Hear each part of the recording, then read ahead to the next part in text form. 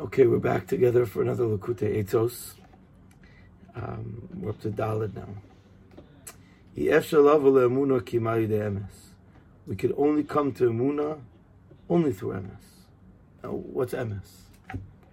What does Rabbi Nachman mean when he says that Emuna is connected to emes? The Ikar Emuna is to believe in something where the seichel ends. Where the seichel ends, Emuna begins. Emuna is not something that we can memela understand and we can memela analyze and figure out. Emuna is something beyond the seichel. What does it mean to be beyond the seichel? Where the seichel is mevin understands, it's not shaykh to have emuna. For example, do I have emuna that this is the pen? No, it's not shaykh to have emuna this pen. I know that this is the pen. The pen is here. There's nothing that I have to go beyond my seichel to understand that there's a pen here.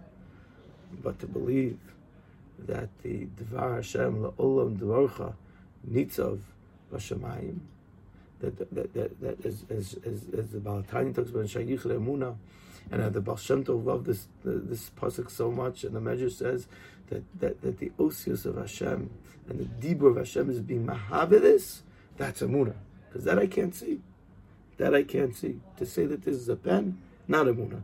To say that the Dvar Hashem is being mahavid, the existence of yesh me'ayin of this, that is Emuna.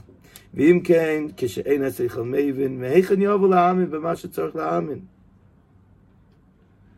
The problem is when the seichel doesn't understand. So how do we know what we're supposed to have Emuna in? The way we understand anything in this world is through our seichel. But if what's beyond our seichel, how can we even engage in that? It's beyond our seichel. So Rabbi Nachman's going to explain. Al kein ikar emuna tluya be'emes. She'im yirtzeh adam yistakel ala emes la'amito yovin me'elav she'tzrich la'amin emuna kadosh b'Hashem yizborach u'letzadikim amitim b'toras hakadosha af al pi she'iyaf shala'amin b'sechlenu ha'megusham ki al yidei yistaklus ala emes be'ein ha'emes yovin merachak she'ha'emes hu kach rak she'iyaf shala'amin b'seichel tzrichim le'eschazik be'emuna shleima ve'bein tev. So I think Rabbi Nachman redefines emes, truth.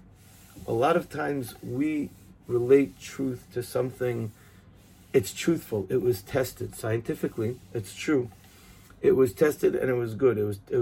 It's true that it's 70 degrees Fahrenheit outside.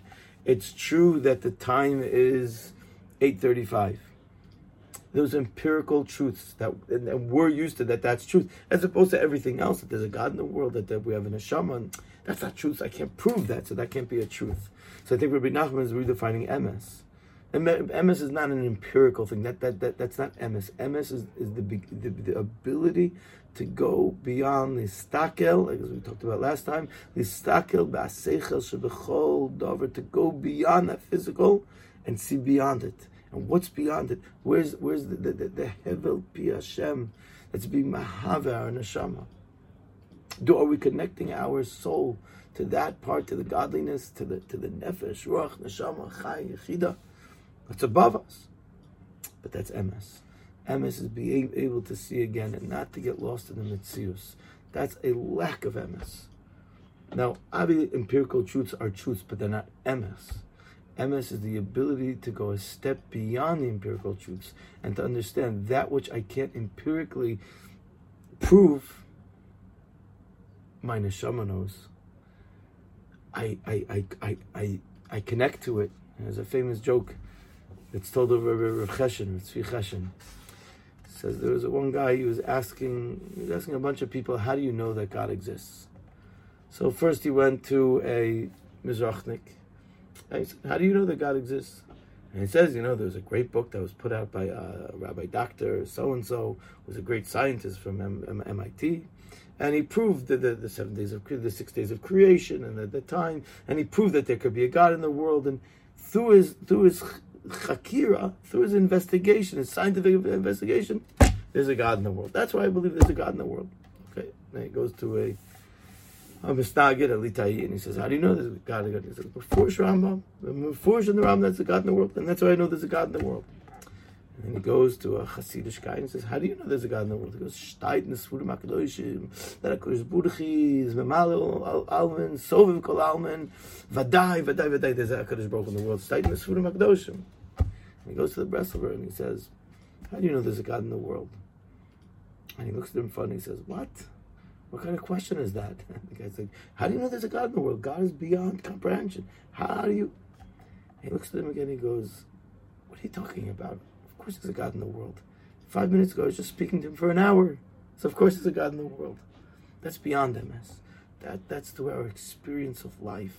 Through our experiences in life, every experience when we connect to this davar, that's MS. That's taking things to the furthest extent. The aleph, the mem, the taf, taking things to the furthest extent. Not just seeing the last letters of shin kufresh, of sheker, of seeing the sheker of the davar, but seeing the seichel davar, seeing the MS is be able to see beyond what the eye sees, and that's the true MS, not the empirical MS.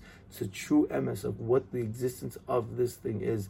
It's not the atoms, and it's not the molecules, and it's not his expression in the world. It's the Dvar Hashem's Mahave, that has to be taken all the way back to where the mind doesn't go, because the mind doesn't understand the ayin miyesh or yesh me'ayin.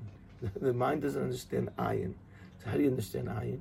We have to live the ayin. We have to live that ayin. And through living it, through experiences, as the first Sichas Aran says, Ati Adati.